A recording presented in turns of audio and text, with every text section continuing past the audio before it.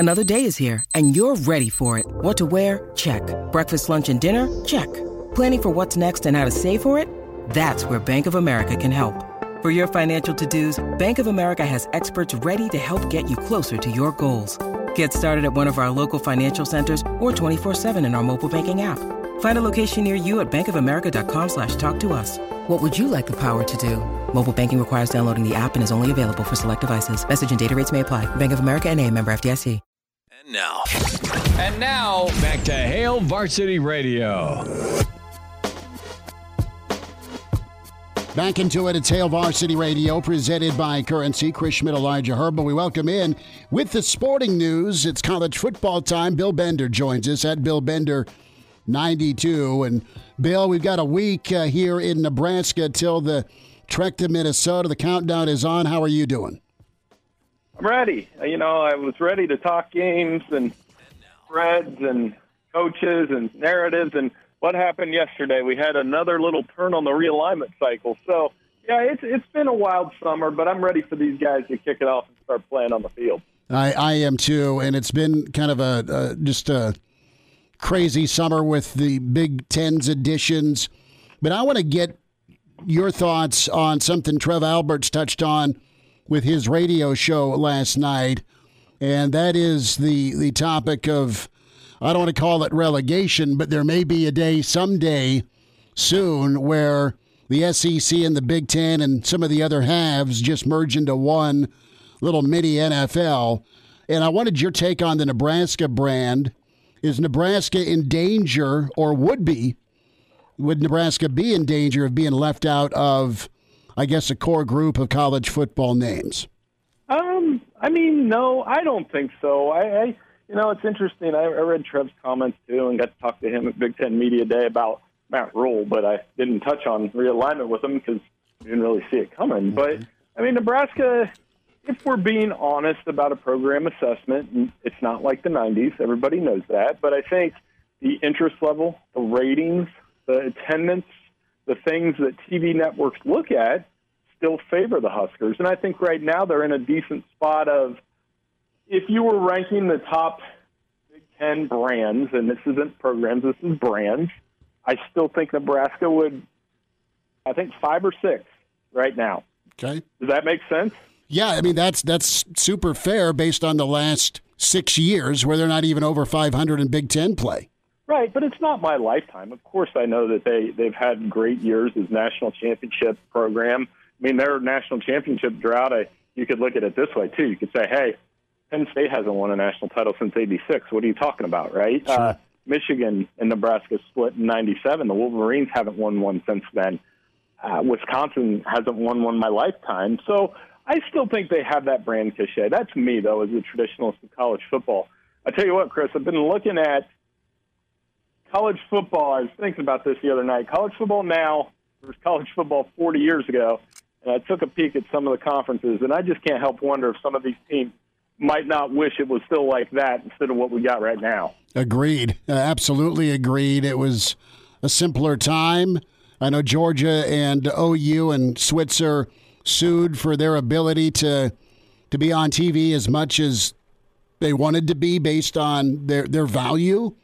And it has opened the proverbial Pandora's box to now you look at what the Big Ten's got set up schedule-wise. The quadruple header we smile about because, we're in the Big Ten and Big Ten country, but you have some programs and some conferences that are going extinct or could be.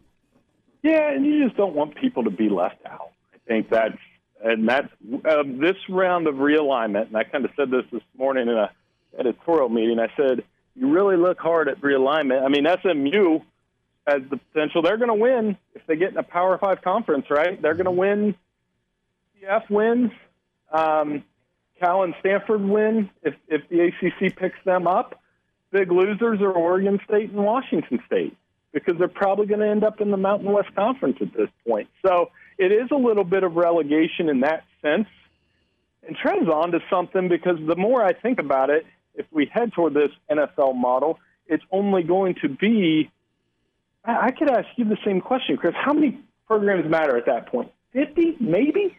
Yeah, you'll have a top 50. You'll have, you look at the SEC, and you've got some real juggernauts and historical names.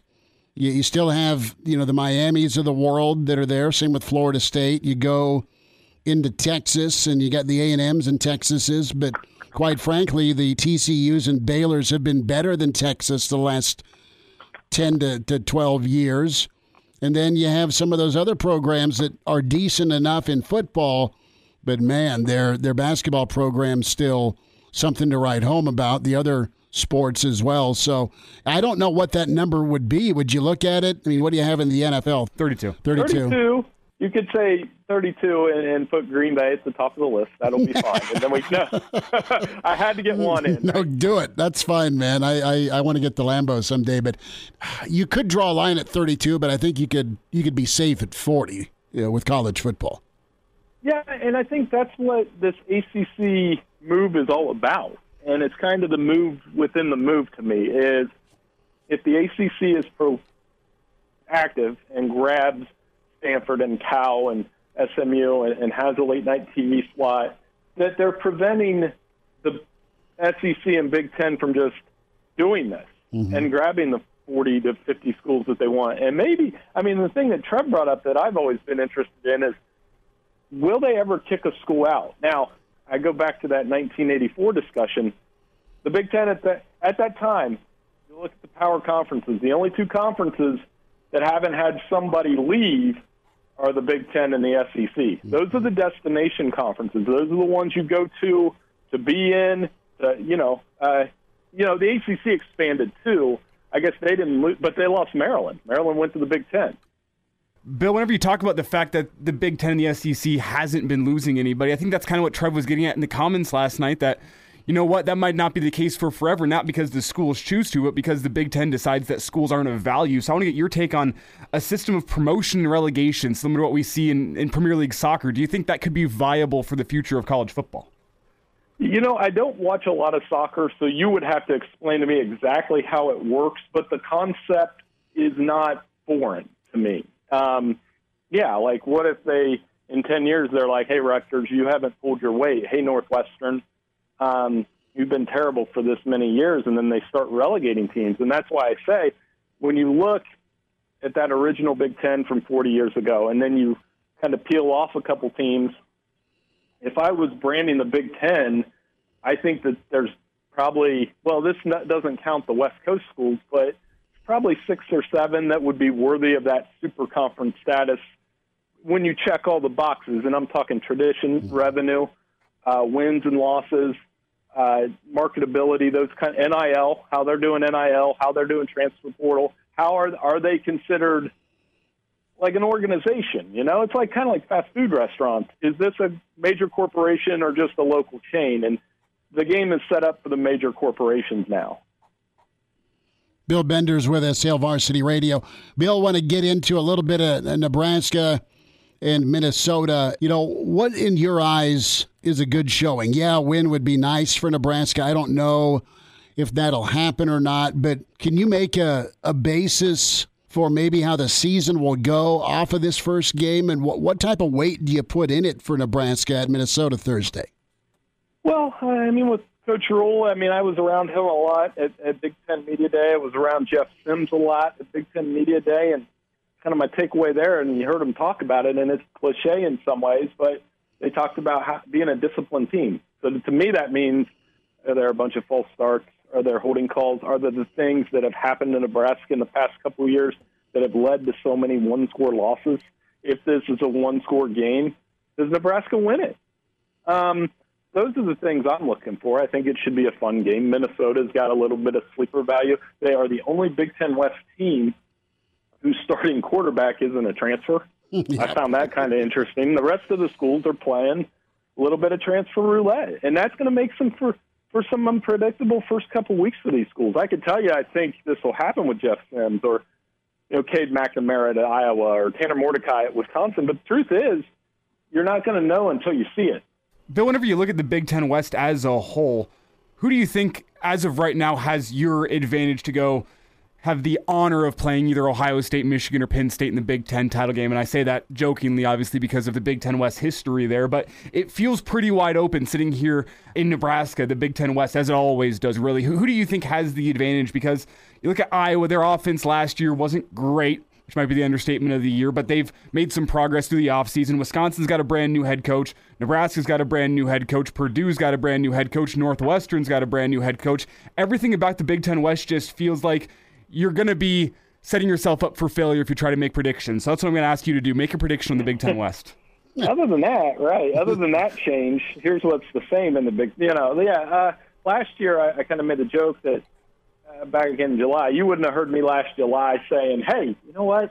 Late November, Purdue, Illinois is going to be huge, and the winner's going to go to Indianapolis. I didn't say that.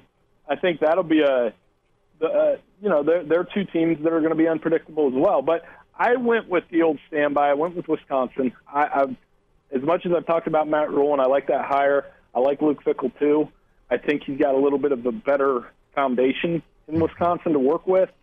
And the hire of Phil Longo could really change the makeup of that program. It's going to look different. He promised it was going to look different. But I like their talent, and I think they're the safest when you're throwing darts to me, if that makes sense.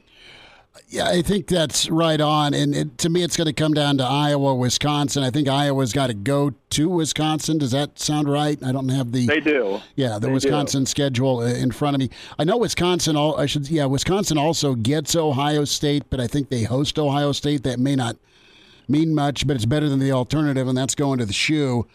And, I just think, to your point about what Wisconsin's got, good offensive line, stud running back, a quarterback that could be beyond a manager with Mordecai, and 18 total starters back. Fickell can play defense and coach defense, so I think Wisconsin's going to be really, really tough.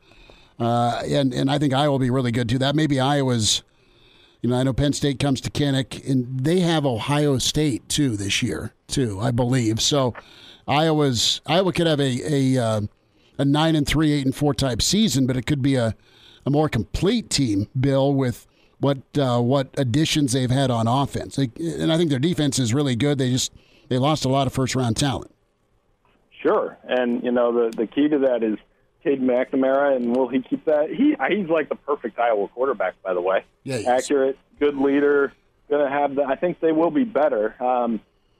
Will they be 30 points a game good? Probably not.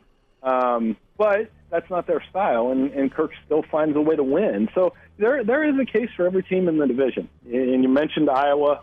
You mentioned Wisconsin. They're the two safe ones. And the other additions that Iowa made, Erica All, the tight end, and Cam Brown, the wide receiver from or Caleb Brown, from Ohio State, they're going to have some more weapons on that side of the ball, and they're going to have some experience. But like you said, I'm actually looking at how do you replace a guy like Jack Campbell?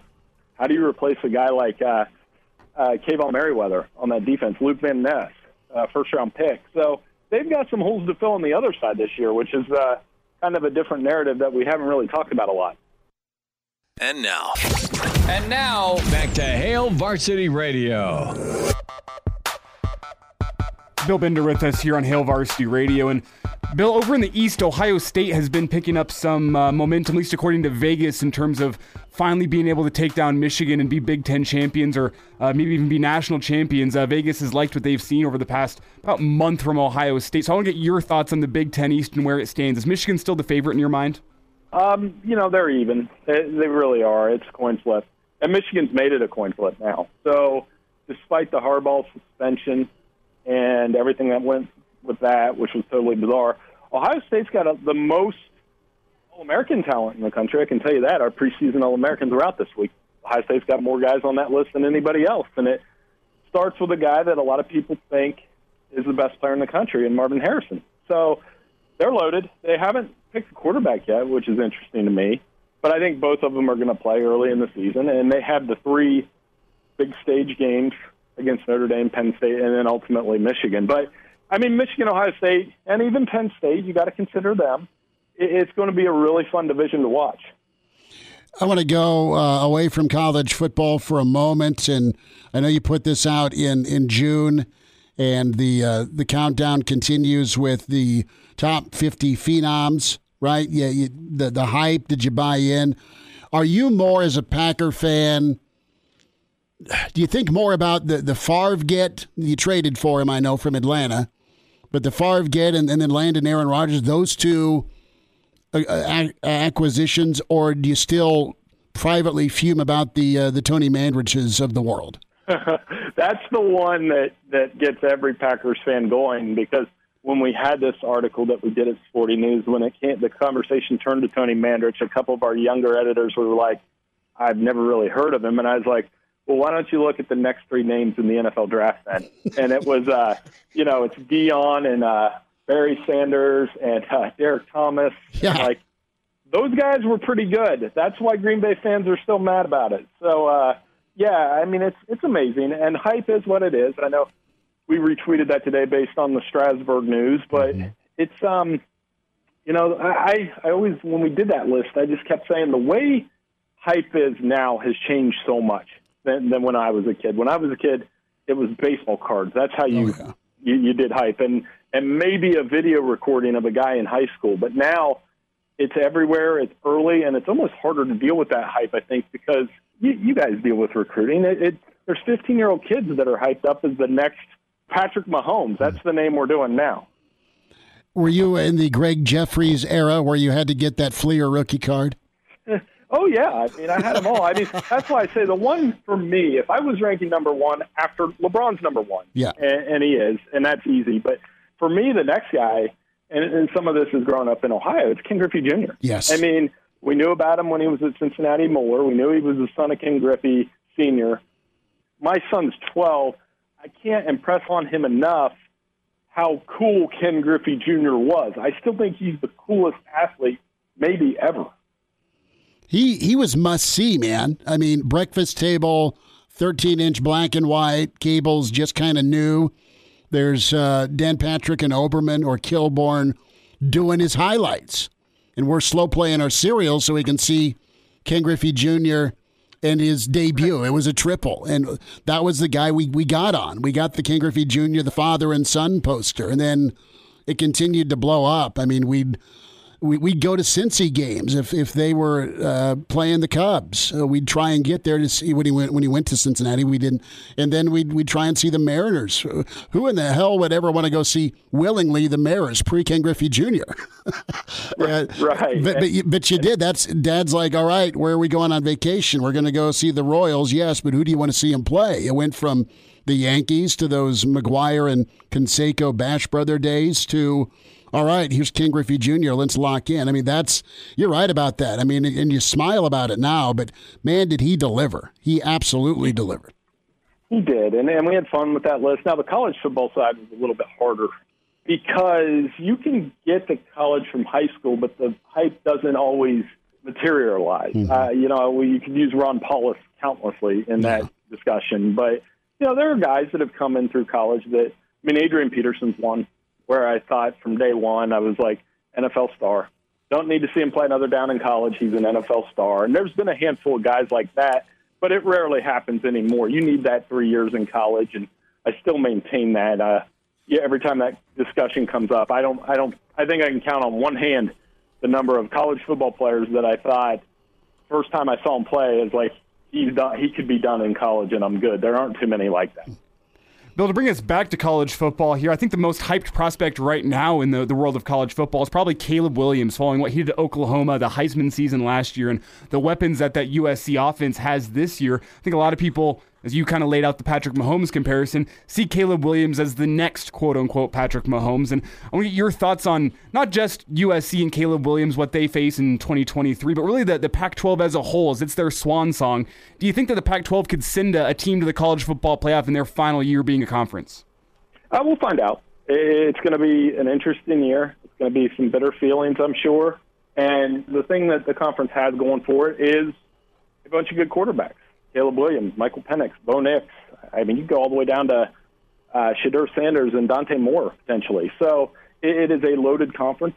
It's going to be a lot of fun to watch. I think we have USC in the playoff at Sporting News, but the coin flip between them, a second SEC team, and Clemson or Florida State. So what can go right for the conference can go wrong. It's kind of like last year. They had all these good quarterbacks and great games, and you kind of cannibalize yourself in that 14 format. I do know a lot of people are going to be rooting for Oregon State if Oregon State finally breaks through, because they don't have a conference and they're getting relegated and all those things we talked about earlier. Bill Bender's with us. Bill, have you seen the Swamp Kings on Netflix with Urban? Yeah, I've seen them all. I've seen Manziel. I've seen Swamp Kings. I even watched BS High because that happened here in Ohio, unfortunately.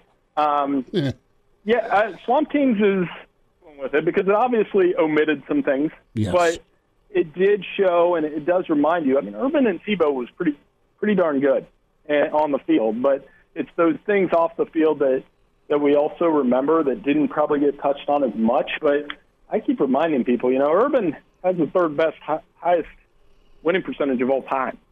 So, it was good. It was not great. It was good. Manziel was okay, and the BS High one was probably the most infuriating as somebody that's been around Ohio high school football his whole life.